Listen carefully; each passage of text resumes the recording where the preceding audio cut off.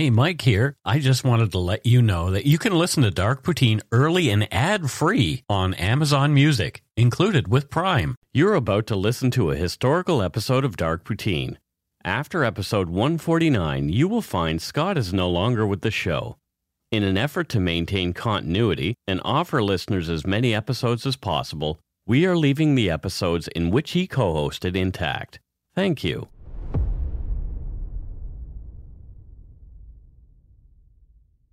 Welcome to Dark Poutine. I'm Mike Brown, creator and host. With me, as usual, is my good friend, co-host, sound guy, who has a man crush on Ryan Gosling. Oh, come on. If somebody doesn't have a crush on Ryan Gosling, they're the problem. I like him as an actor, but I think you go a little too far. Fucking dreamy. Scott Hemingway, ladies and gentlemen. Yeah, come on. I'm not ashamed to say that man is dreamy. Well, I'm not. He's a very good-looking man, yes. And you know what? What? A lot of people say he looks like me. See, this is why, because Scott's a narcissist. I'm a mini narcissist. So let's get to it. Dark Poutine is not for the faint of heart or squeamish, as our content contains mature themes, harsh language, and graphic descriptions of violent crimes. Listener discretion is strongly advised. What you are about to hear most likely took place in Canada, but if not, it will include Canadians. We're not experts on any of the topics we present, nor are we professional journalists. If you're looking for impeccable research and well-written content, CBC or the Globe and Mail might be a better bet. So put on your toque, grab yourself a double-double and an Nanaimo bar. It's time to scarf down some Dark Poutine.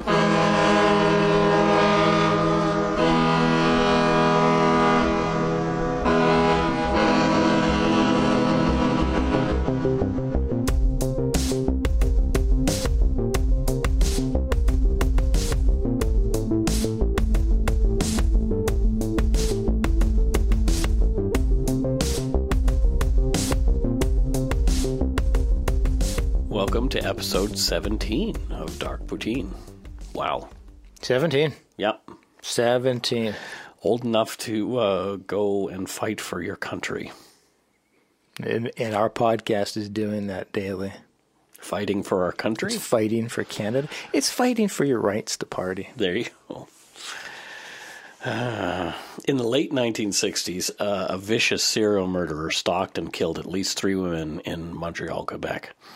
He was given the nickname the Vampire Rapist due to his penchant for brutally biting his victims during the commission of his heinous crimes. By the time he was caught in Calgary, a 4th woman was dead. His trial included the first testimony in forensic odontology in Canada, setting legal precedents. Yeah, that's a beautiful word. Dentology. Dentology. Yeah, exactly.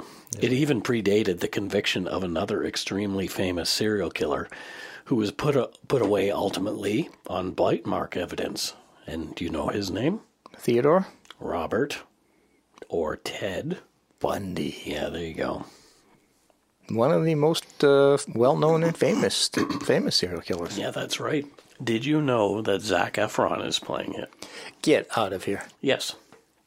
There are lots of pictures of Zac on set. Wow, I'm very curious. Playing Ted Bundy, yeah. Because I'm not going to say like I'm a fan of his. I can't either say. Well, he's a good-looking man. What's the difference between? He doesn't look like me. Let's face the facts. He doesn't look like me. No, but I don't dislike him. I have nothing against him. But he's never done anything that really appeals to me. But I do like it when Baywatch. I haven't seen it. I do like it when these like classic good-looking, like these generic good-looking people kind of break face. And I would love it if he just nails this role. I would love to become a fan of his from just nailing this role. I've seen some of the photos, and he looks really Bundy. Oh my God, I'm excited now. Yeah, it's pretty great. Wow. I'll show them to you later. Zac Efron's getting Maybe me excited. we'll talk about this a little more in the after show. Maybe you will. Okay, yes. This is the story of Wayne Clifford Bowden, the vampire rapist. Wayne Bowden was born in Dundas, Ontario, to Albert and Laverna Bowden on New Year's Day in 1948. The town of Dundas, now a part of Hamilton, is a bedroom community of just over 24,000 people in the quiet valley beneath the Niagara Escarpment. I don't know what that means. An escarpment. like an outcropping of land. And the menting of it. Yeah, just saying, right. You know, it wouldn't have hurt you to have stuck around school. Yeah, it actually did hurt. Okay. Quite something. Okay. My brain don't like the learnings. The book learnings. No. From most accounts, Dundas is a nice place to live with an old town feel. There are some other, more pleasant notables, other than Wayne Bowden, from Dundas, namely folk singer Stan Rogers. Yep, sure. And Dave Thomas, Yeah. who went on to play Doug McKenzie. That's half of the Bob and Doug duo on SCTV. Like Canadian icons. Absolutely. Bob and Doug are particular heroes of ours. We think Wayne Bowden can take off, eh? He's a hoser. Oh. So Wayne's father, Albert, was a factory worker. He was strict and cold. Wayne's mother, although uneducated, was very particular about things. She liked things just so and wasn't afraid to speak up if a job wasn't done right the first time. She sounds like a peach. Yeah, exactly what I was thinking. Yeah. A peach of... Yeah, the house had to be clean and chores had to be done on time and perfectly. Wayne was not allowed in certain rooms of the house, in particular the fancy living room, the kitchen, and his parents' bedroom. So you're not allowed in the kitchen. You're a kid. So pretty much your bedroom and the bathroom Yeah. you can go to. Yeah, pretty much. That's a lovely existence. Yeah. Although not far off from my life. But Your life wasn't that bad. Your mother is very nice. no, I'm talking about now. I'm like in 2 rooms, living room and bathroom. That's by choice. My childhood was lovely. My mom listens to this podcast, Mike. Come on. That's what I'm saying. Your mother is a very nice person. Miss Hemingway is the best. I agree, Mike. I agree. Yeah. Yeah. What is wrong She's with a you? witch. No, I'm kidding. She's not. She's not. I love her. Witch. Oh, my God. So, yeah, the Bowdens were not affectionate with each other or their son, and he hated them. Scott's texting while I'm talking. It's very distracting. It's distracting for you Yes. and also me. Yeah. So I'll stop. Yeah. The Bowdens were not affectionate with each other or their son. He hated them. He did not bring his friends around because he did not want anyone to know how things were at their home. Wayne's father ruled the roost, and his mother kept the house in order. It was more like a business arrangement than a marriage. School was a kinder place than home for Wayne Bowden. He was embarrassed by his mother so much that he even told his teachers that she was dead so he wouldn't have to talk about her. Jeez, yeah, when you have to get to that point. His mom's dead. Wow. What? Tell us about your mother. She's dead. Yeah. Yeah, that guy kind of ends the conversation. You don't go anywhere from there. Okay, well, bye. And they knew she wasn't dead. But, When a kid's saying that, you don't dig. yeah. Even with that oddity, Wayne's teachers liked him and thought he was well-mannered and always willing to help out when asked. Okay. Yeah. Some of the other kids thought that Wayne was a suck-up and a teacher's pet. He had to defend himself physically a few times in bloody fistfights, but he was athletically built and was able to handle himself. Wayne played on the high school football team, and the girls thought he was good-looking. But he was painfully shy to the point where he was unable to interact with his female peers at school in any romantic way. I think like most kids can relate to that. But, yeah, I guess. But being that painful about it? Yeah, I had to be drunk. Well, it's true. Yeah, fine. He rarely looked people in the eye when talking to them. Yeah, I had to be drunk. I'm getting concerned. You shouldn't be. No, I always have been. Yeah. Wayne tried to find a career around Hamilton as a salesman and even a model at one point. Interesting. It's like Zoolander, I guess. Sure. Blue Steel. Get the black lung pop. Yep. But when Wayne's father died, when Wayne was only 18, Wayne was done with Dundas. Oh, you're on fire, Mike. Oh. You're on fire. Awkward as he was, he wanted to be away from his mother, and because by now he loathed her. Well, But he already claimed her to be dead, so yeah. I think loathe is not far off of that. Yeah. Yeah. So at 19, Wayne moved to Montreal, where he took up residence as a small but cozy apartment at 1849 Dorchester, number 24. Bowden's shyness followed him to the big city, where he took on jobs as a traveling salesman. So you're shy, but you want to be a traveling salesman. I guess it's circumstantial, and I think it's because he's not trying to meet a lady per se. Like, he's there to do a job, so I think you can kind of turn the switch. Yeah. And a lot of killers, a lot of serial killers and psychopaths are actually very charming. Yeah. Well, he was. Yeah. But I think his confidence was low. So I think maybe he took on that job of being a salesman because, like you mentioned, it's a structured environment to deal with people in, so you know what's expected of you. And number two, you get to practice being charming. Mike, it's a brilliant observation. Seriously, I think that's yeah. I think you're spot on. Okay. Yeah, that's a compliment, Mike.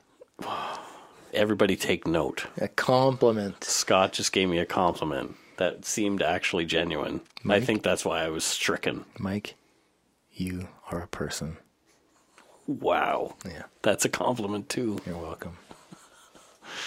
So anyway, one-on-one he was okay, but in a group he still struggled because I'm like that though too. Yeah. Well, that's what I'm saying. There's a lot of these traits that a lot of us can relate to. But here's where he and us differ. Oh. Other than spending a lot of time in his little apartment listening to music and thinking dark thoughts, which we've also been known to do. Yeah. Wayne Bowden murdered people. Okay, that's a bit of a different distinction. That's there. where we kind of diverged. Yeah. So his first victim was his neighbor, pretty 5'2" tall, 20-year-old Shirley Audette. She lived literally down the block from Wayne Bowden at 1831 Dorchester in apartment 2. She was living there with her 26-year-old boyfriend, Kenneth Ehlert, who she'd been with over a year. Shirley was a troubled, nervous girl who'd been hospitalized the year previous with unspecified mental issues. Oh. Yeah. She just found out she was pregnant. Although she was promiscuous, Shirley was certain the baby was Ken's. He wasn't as sure, and their relationship was a bit strained because of that. That sucks. Yeah. Ken worked nights, and Shirley hated being alone. She would often call Ken at work throughout the night. When I worked security, Carol used to call me in the middle of the night. Yeah. Yeah. Make sure you're safe. Make sure I'm safe, yeah. Anyway. Carol's good like that. Yeah. The early hours of October 2nd, 1969 were no exception. Shirley called Ken at 3 a.m. She said she'd met a good-looking and friendly man with whom she'd been chatting with that night outside. Yeah. Sounds pleasant. Yeah. Ken called Shirley back at 5 a.m. She didn't answer. Ken came home from work that morning, and Shirley was not in the apartment. He recalled the 3 a.m. phone call and thought she'd probably gone off with the man she'd met. Ken began to worry as the day wore on with no sign of Shirley. Ken called police to report Shirley missing that evening. But they didn't find her. She didn't come home. The next morning, a maintenance man found Shirley behind her building in the dark, narrow alleyway. It was clear Shirley was dead, and the maintenance man immediately turned on his heel and went inside to call police. The police found Shirley fully clothed in the outfit she had on the night before, all except her shoes, which were found in the courtyard behind the building. Shirley was on her back, and her upper body was leaning on the fire escape. Her lower body was on the ground. Shirley was wide-eyed and smiling in her rigor mortis. Oh, boy. a sight that surely shocked the poor maintenance man who discovered her there, and I'm sure the cops were pretty freaked out about that too. That would be just a terrifying sight to see. Grinning like the Joker. Yeah, that's exactly what I thought. Like, whoa. Just scary. Oh. So did the guy pose her like that? I don't know if you can like pose a smile, like if somebody's sitting upright. I don't know how. I haven't tried to manipulate a dead body. Yeah. So I don't know. Like, I don't know if, like, yeah. The only dead body I've ever actually touched, well, there's two. One was the guy we were giving CPR to who died in front of us at work. That's yeah. a whole other story. And then the other one was my grandma. I touched her hand when she was in the casket there. Yeah. But anyway, yeah, it would be kind of weird trying to pose somebody, I think. I mean, definitely he took pleasure in posing his victims, but I don't know if you can. Like, I don't know if a smile is going to stick, but whatever it is, like, oh man, it's just what a horrifying sight. Yeah, and poor lady. Yeah, blood was coming out of her nose, which led police to believe she'd been strangled, and that was verified at autopsy. Definitely, asphyxiation due to strangulation was verified as the cause of death. She'd also been raped.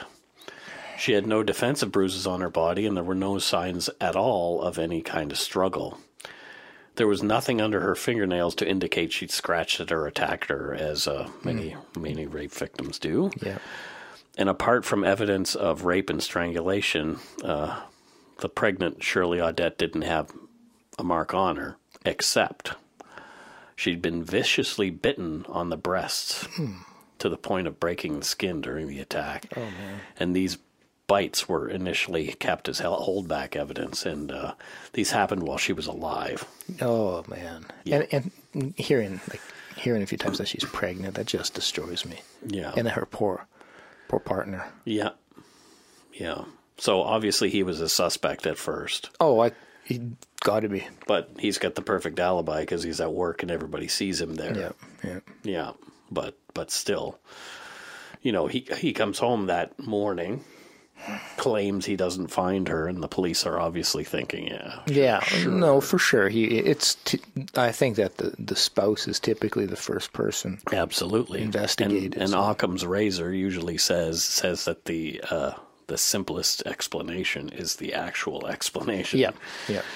Which a lot of times it was, but not in this case because we know it was somebody else. But can you imagine you come home, you can't find your wife, and the next day the maintenance guy out mowing the lawn finds her behind a bush? No. Horrific. Yeah. Oh. Yep. So, yeah. So they canvassed the area, and no one had seen or heard anything. And there's no indication that the cops even talked to Wayne Bowden at this time, but they may have because he lived in the area. Yeah. So it could have been door knocking. Yeah, I couldn't find anything specifically on that. Marielle Archambault was a petite 5'5" and 105 pounds. She was pretty, vivacious, 20 years old, and she enjoyed her job as a clerk in the jewelry store. As Montreal has a fantastic nightlife, it's a great place to be single.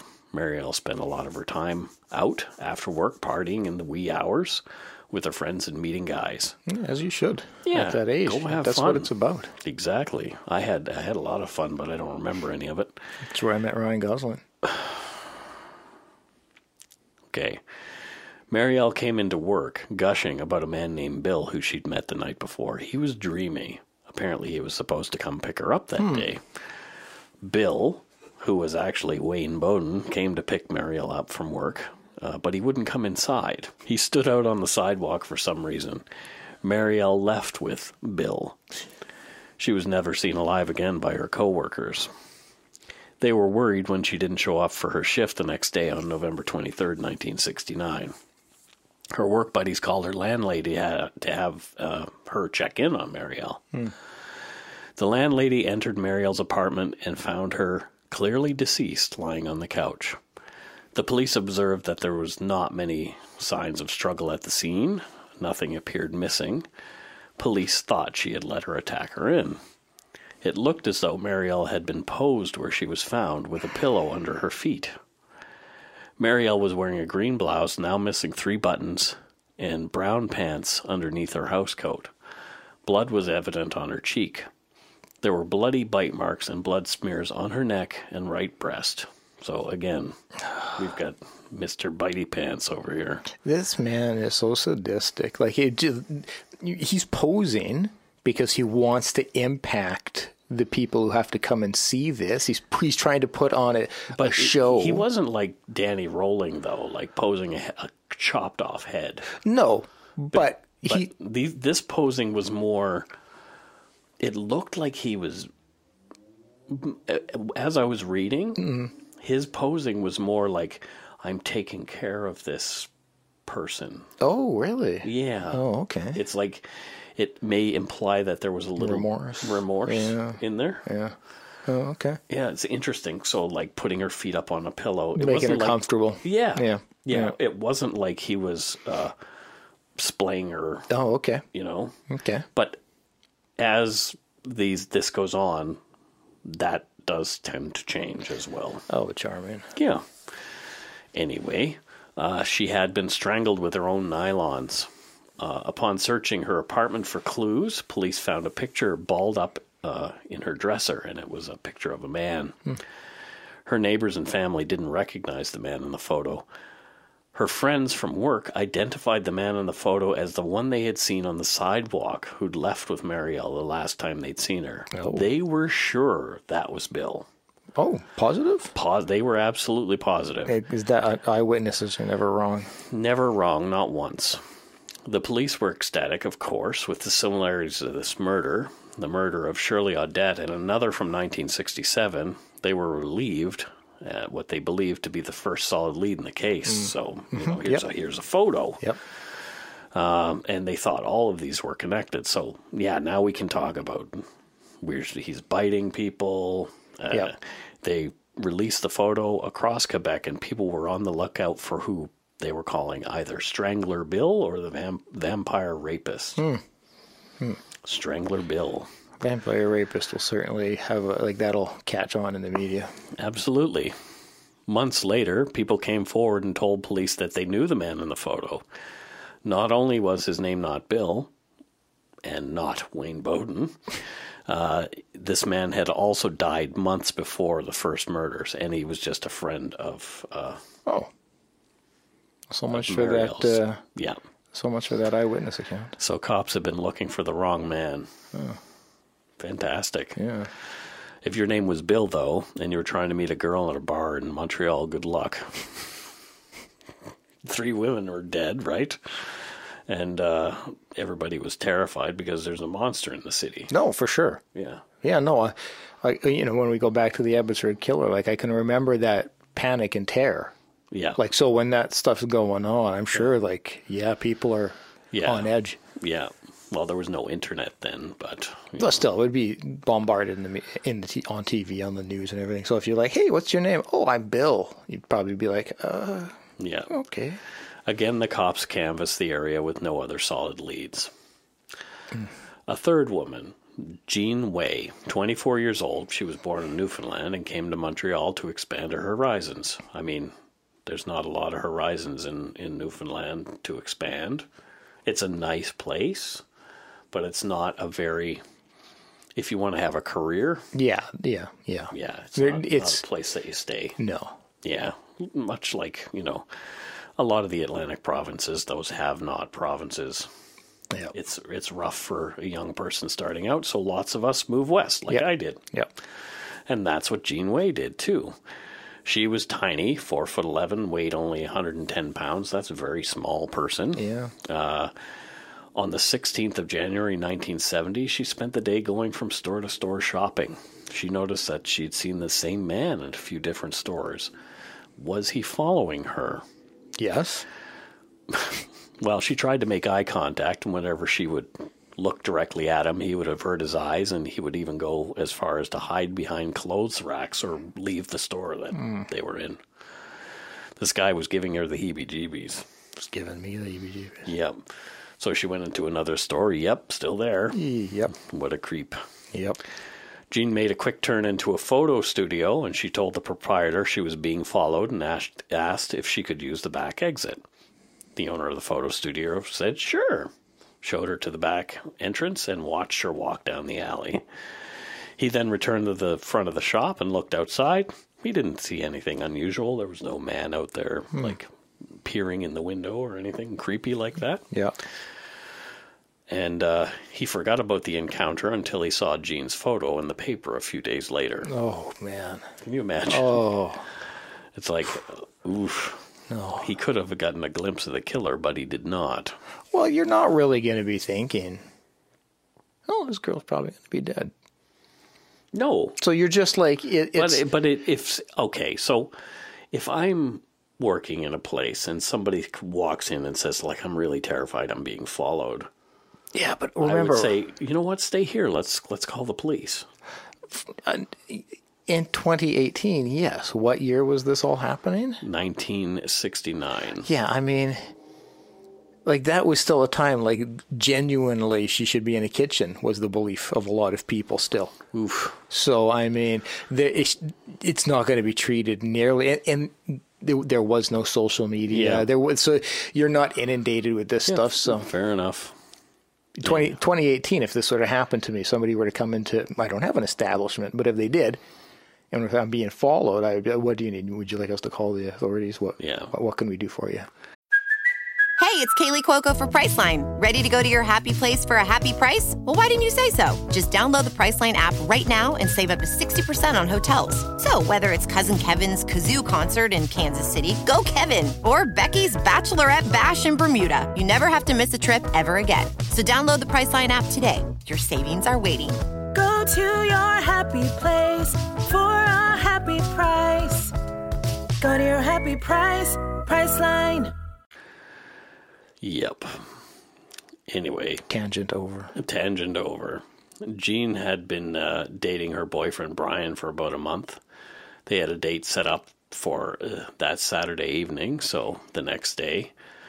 And when Brian came by and found Jean wasn't answering her door, he wasn't surprised. But not overly concerned because he was early. So he went to a pub and drank some beers and came back at the time they'd agreed upon. He knocked, no answer. So he let himself into Jean's apartment. I guess he had a key. Yeah. They've been together a month. Yep. Sure, here's a key. Jean was lying on the bed, dead, but still warm. Oh, my God. The belt from her housecoat was wound around her neck. Oh. Brian freaked. He frantically ran to the police department nearby. When they came back, Jean had been covered with a green bedspread.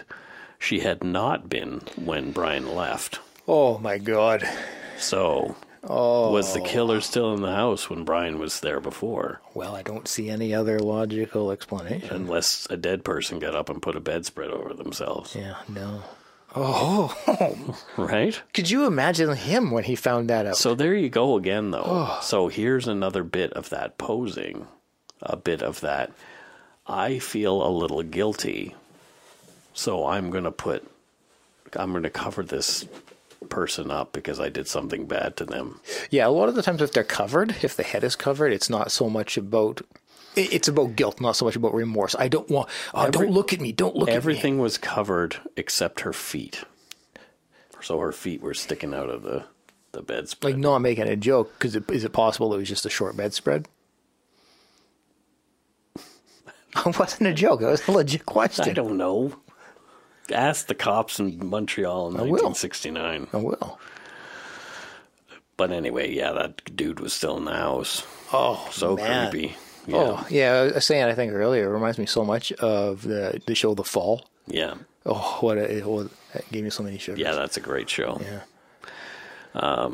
This time, there were definitely signs of a struggle. The apartment was a mess, which was not its usual state. Jean apparently was a great housekeeper. As well, she had fibers underneath her fingernails, so she'd been scratching at something. Brian was immediately considered a suspect. Had there been a falling out between the two and led to her demise? Autopsy showed Jean Way had been strangled again and raped. And again, bloody bite marks on her breasts and neck. One of her nipples had almost been bitten right off. Oh, no. Brian was eventually cleared, as well as they could, and the police put this murder down to Strangler Bill again. So also the vampire rapist. Yeah.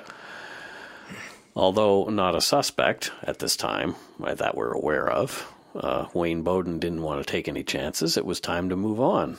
Okay. So he moved to Calgary, Alberta, Cowtown. Yeah. Pretty soon after the Janeway murder. So Alberta's oil and gas industry was booming at the time, and many young men from all over Canada were moving there to take advantage. Yeah, my grandfather he lived there. He was an oil man. Yeah. Bowden just happened to have some other motivations for heading west, clearly. He thought a change of scenery would be good. Maybe he could leave the past behind him and start fresh. No more of that stuff. Yeah, because it was just the geography that was his problem. Yeah. Yeah, that'll fix everything right up. Whatever it was driving Wayne Bowden to do the things he did in Montreal came right along with him. He began to talk to women in bars. He was feeling more comfortable now. It was becoming easier. Another person who had been attracted by opportunity to Calgary was Elizabeth Porteous, a pretty 33-year-old schoolteacher. She'd moved to the city a couple years earlier. Elizabeth was single and looking for love, but she didn't date a lot. She was pretty particular about who she wanted, and she really wanted somebody to sweep her off her feet. She and her friends traveled to Banff one weekend to get away from the city and party and ski a bit. Elizabeth was waiting for her friend in a local bar when a good-looking young man who called himself Bill sat down beside her and started chatting her up. They were both from the Hamilton area. Small world. Yeah. He said he had noticed a Hamilton sticker on her car. The two exchanged phone numbers and promised to meet up back in Calgary again. Bill left before her friend arrived. On the way back to Calgary, Elizabeth prattled on about Bill and how nice and good-looking he was. 2 weeks later, Elizabeth and Bill had their first date planned, and Elizabeth's friends helped her shop for an outfit for the date, so that's how important this was to her. Yeah. When Elizabeth didn't come to work on May 18th, 1971, the morning after the date with Bill, her coworkers were concerned. This was unusual. There was no answer on her home phone. We see this is all going in the same direction as it usually goes with this guy. Yep. People assumed her big date had gone well at first. The day passed, and the faculty at the school grew more concerned because she was still not answering her phone. The maintenance man for her building was called, and he entered Elizabeth's suite and made a grisly discovery. Lying near the front door to the apartment was a semi-nude body of Elizabeth Porteous. Her apartment showed signs of a struggle, although it was evident that the killer took some time to clean up and wipe things down in the kitchen prior to leaving. Elizabeth had been raped and strangled and left, dress torn open, spread-eagled in what police referred to as the rape position. One of the buttons of Elizabeth's dress was missing. The others lay nearby, torn from the dress during the violent attack. Elizabeth had been viciously bitten 77 times on the neck and both breasts. Her right breast had been bitten through from bottom to top. This was the most brutal attack yet. So he's escalating. Yeah, clearly. Yeah. Mm-hmm. Oh. But his time between his last attack and this one was greater, so maybe he had more of a build-up of whatever. Oh, interesting, yeah. Of crazy. Yeah. Yeah. So Elizabeth's body was moved to the morgue, and part of the process to gather evidence is to remove the victim's clothes. This allows for closer examination of the body prior to autopsy, Yeah. A cufflink clattered out onto the autopsy table. Formally caught up in Elizabeth's clothes, this must have belonged to her attacker. So a clue. Yep, there we go. Yeah, but who does that belong to? How many men would have cufflinks? I guess he'd be a snappy dresser, I guess. Well, cufflinks were quite common back then. I've done my research. My cufflink research. Okay. Yeah. Sure. Yeah, it's intensive. The police began to question Elizabeth's friends and coworkers right away. Quickly, they learned about the mysterious young man, Bill, Elizabeth had met in Banff and with whom she'd had a date the night before her disappearance. This is where the break finally came. Oh, good. A fellow teacher from Elizabeth's school had been driving with his wife the night before. They pulled up beside a powder blue Mercedes. That's kind of a weird color for a Mercedes. And it had a horse or bull bobblehead in the back window. Not the typical car one would see in Calgary at the time. The teacher and his wife took notice. Driving was a good-looking, well-dressed young man in his 20s with long sideburns. Elizabeth Porteous was at his side, wearing the clothes she'd been found murdered in. This must have been Bill. Police did a quick search for cars matching this weird description and got a match right away, just a block away from Elizabeth Bowden's apartment. The registered owner, Wayne Clifford Bowden. And so I have written here in my notes the word followed with a question mark. Yep. So I think this guy stalked his prey. He has shown that tendency, the girl in the mall. But yes. But I also think because he lived just a block away from this victim, Yep. he actually had seen her prior to their meeting in Banff. In fact, I think he followed her all the way there. Yeah, it would be difficult to, like, how would one, without introducing yourself to that person, how would one find this all out? But it's way too coincidental, man. Right? Like, same time, yeah, in a from block, the same place to, like it. like a block away. Like, yeah, my gut tells me that there was some premeditation. Absolutely. Yeah, like I think he was watching her for an extended period of time. Yeah. And maybe this is why his attack was so brutal, because he was stalking her for such a long time. It's an interesting theory. I think there's a lot to that. Yeah. I'm reading Mindhunter again right now. Oh, okay. Here we go. All right. Yeah. But that's just neither here nor there. I'm reading two. I'm reading the Robert Ressler one too. Yeah. Whoever Fights Monsters. That one's really good too. You're pretty much a qualified. No. Yeah, you are now. No. Qualified, yeah. Anyway, police staked out Bowden's place, and soon enough he drove up. The bobblehead was nodding away as his car pulled up, as if to say, "Yep, this is your guy." Oh, man. Wayne Bowden was brought to the Calgary police station for questioning. When confronted with the evidence, he claimed he knew Elizabeth Porteous, but denied having killed her. Yes, the cufflink was his. Apparently it was passed down to him through his family, so he probably wanted it back. But he said he must have dropped it when he was at her home that evening, so she had willingly let him in. Bowden was arrested on suspicion of the murder of Elizabeth Porteous, but vehemently denied hurting her. The cops knew they needed something else to prove Bowden had done the deed.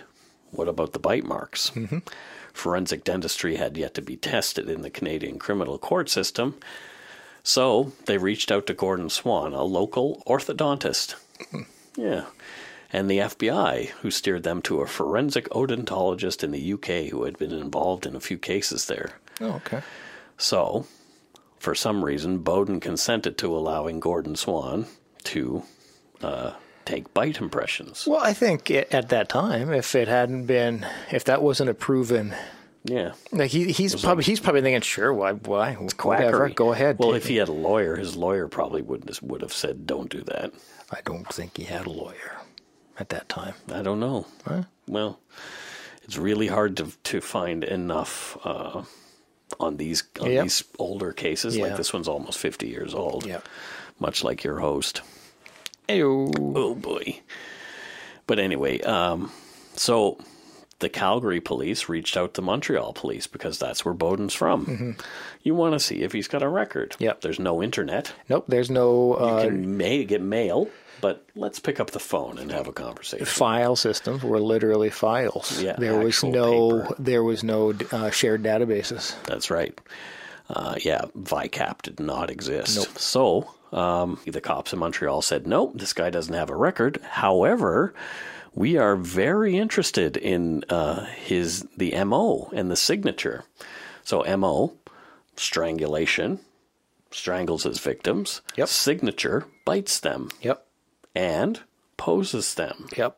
Oh, they're very clear signatures. Yeah. So they really wanted to have a look at this guy from the cops in Montreal. So as they were looking through his apartment, they found the missing button from Elizabeth Porteous's dress. And I paused there because this particular thing really gets to me, as well as the dental impressions came back and matched Bowden as well. Not a surprise. Yep. He's the dude. Yep. And he did confess at the time. Oh. But he recanted his confession, saying it was coerced, and pled not guilty when they went to trial. Oh, okay. However, the trial lasted only 2.5 days. The prosecution presented the bite mark evidence, stating the impressions matched Bowden at 29 points.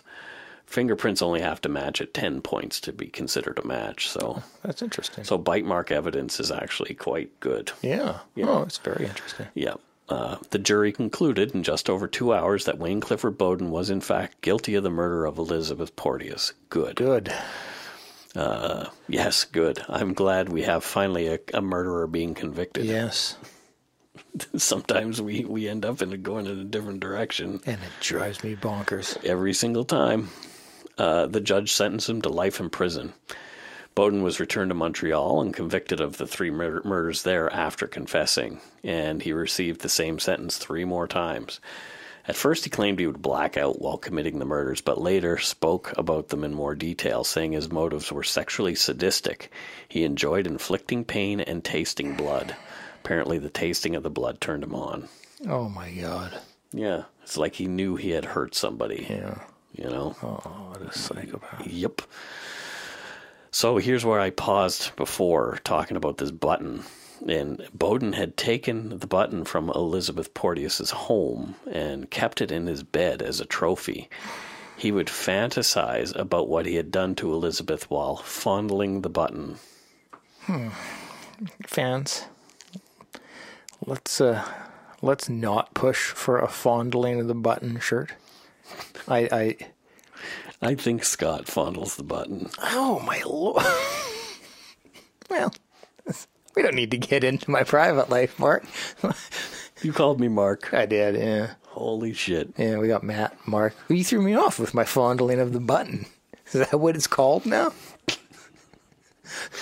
Hey, what did you do last night? Well, I spent the night fondling the button. Oh, God, yeah, but if we put that on his shirt, like, I know what it's from. I know it's this disgusting human. This disgusting serial killer. I couldn't feel comfortable with that. Well, fondling the button. Who knows? Yep. Anyway, this guy went to prison. Thank God. Kingston Penitentiary, the big house. And he began serving his sentence on February 16th, 1972. However, the story of this turkey doesn't end here. Wayne Clifford Bowden did some more stuff. He's in jail. Well, 12 years into his sentence in 1984, Bowden slipped away while on a day pass using a credit card he had somehow obtained from American Express while he was incarcerated. What the fuck? Everything about that sentence is wrong. He escaped. While out on a day pass. So you have a serial killer on a day pass. 4 victims. Who has a credit card. That he acquired in jail. Yes. Oh, to be alive in 1972. Well, it was 84 when that happened, though. You were alive by then. Yeah, well, I was, sure. Shit in your pants. I was 10. Still shit in your pants, I'm sure. Let's not get into it. So, anyway. Wow. That's right? That is just all bonkers. So he was discovered, so he got out, and he was out for 36 whole hours. Oh, my God. In Montreal. And where did they find him? Having lunch and chatting with a woman over drinks at the Mount Royal Hotel in downtown Montreal. Holy shit. So this woman came very close to... No kidding. Right? Oh, had it been 48 hours, who knows what have... Yep. Oh, my God. Yep. Could you imagine her when she found out who he was? I can't just... Traumatized. She had to flip her wig. Yeah. Holy crap. Yeah. The escape was investigated by Corrections Canada, of course, and three of Bowden's overseers were punished for allowing a serial killer to get loose on the streets he'd used as a hunting ground. If that punishment was to also put them in jail with them, I'm okay. Well, I don't think it was. It was probably just a slap in the hand. Yeah. American Express also did an internal investigation for much the same reason, to ensure that never happened again. And then found out that 1/4 of their clients were in prison. All in the big house. Bowden, a dangerous offender, somehow was granted minimally supervised day passes away from prison. Since that time, if a prisoner is considered a dangerous offender in Canada, their movements are more restricted and they rarely receive day passes. But it sometimes happens. Oh. I don't think Paul Bernardo, for example, is ever going to get a day pass. There would be a few people pissed if that were to happen. Yeah. Like the world. The world. Do you hear something? Your cat meowing at the door. Yeah, he is. William Clifford Bowden died of skin cancer on March 27, 2006 in a prison hospital. I wish he would have died from punched in the face cancer. Yeah, well, maybe it was. I hope so. Before we go, we want to give a shout out to our latest Patreon patron, who is Heather from Fort Worth, Texas. And thanks also to Kyla, who's very active in our dark poutine yumber yard. Yep, totes awesome. Yeah. Totes awesome. She upped her pledge. So thank you so much for everybody who pledges with the show. We've got our swag. We finally got our stickers. Woo, woo. We've got some T-shirts and other things that you can buy in our Threadless store. Yeah, thanks to everybody who purchased stuff already. I can't wait. Hopefully you can all take some photos and send them our way. Right, exactly. And we're going to have a T-shirt giveaway here pretty quickly. Woo, woo. Yeah. Woo. Yeah. So we will actually purchase the shirt for you and send it to you. If it doesn't fit you, deal with it. Deal with it.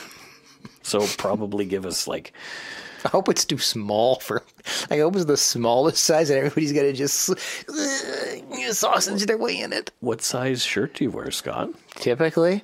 Okay, so there's a reason he's not telling us. I've graduated. I've gone from an extra small Yes. to a small. Oh. Yeah. Well, my fitted shirts, when I would buy a fitted shirt, they were extra small all the time. Yeah, I am not extra small. Since 3 years of not having to go into a day job, in the middle, it's probably a medium. Okay. Skinny fat. Skinny fat is correct. If you want to donate to us, you can do so at patreon.com/darkpoutine or send us some donut money at via PayPal. or PayPal. PayPal. At our email address, darkpoutinepodcast@gmail.com. Here's a promo from Akshay from Blood on the Rocks. Hello, and welcome to a promo for Blood on the Rocks, a podcast on all things creepy, morbid, or otherwise dark. I'm your host, Akshay Taylor. Join me and various guest hosts as we cover a whole load of subjects. We'll show you the world of serial killers, accidents, hauntings, black metal, and more. Find us on iTunes, Stitcher, and all those other fancy podcast platforms.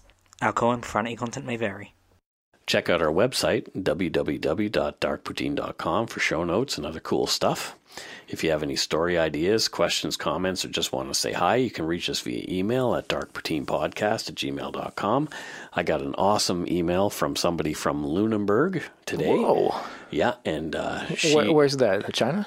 It is not in China. Lunenburg is where I'm from. We've had this discussion. Her name is Crystal. Okay. And she said, I just wanted to say hi. It's cool to hear you talk about Nova Scotia in your podcasts. Listen to your podcast while at work in Lunenburg. China. Keep poutining. All the best from the East Coast, Crystal. Thank you so much. I emailed her back, but I'll say, it means a lot to me that people on the East Coast like us, because there are other podcasts out there from the East Coast, but there's no dark poutine on the East Coast. We're here in Surrey, British Columbia, and it fries my brain that anybody has even heard of us back there. Dude, 50,000 downloads. 50,000 downloads. I'd say I'm speechless, but I'm currently talking, so that doesn't quite qualify. I am just ecstatic. I'm all kinds of emotions. 50,000. It was just a few months ago. We're going to talk more about that in our after show, which is going to be for our patrons. So we're going to start doing a Dark Poutine after show after every single show. I teased you all. Yeah, well, he did that. You can leave us an internet voicemail from your PC at darkpoutine.com/message. 2 people have done so far, but it's kind of fun. Let's make it more. And we will play them. Like, if you want to email us an MP3 of you saying, go shit in your hat, I will, Mike Brown, Scott Hemingway, go shit in your hat. And I will play the go shit in your hat. Maybe I shouldn't have said that. Well, I do the audio, so I'll edit it so it's just Mike, go shit in your hat. I'll edit out the Scott part. Fantastic. Yeah. So please follow us on Facebook, Twitter, and Instagram. Just search Dark Poutine. Tell your friends about us. Lots of people clearly have. Especially fun is our closed Facebook group. We're now calling it Dark Poutine Yumber Yard. Yep. Soon to be go shit in your hat, yeah. I don't know. No. Maybe we should have a Go Shit in Your Hat t-shirt, though. Sure. Have like a hat with like a piece of poop sort of like leaning over it. But this group, the Yumber Yard, I love it.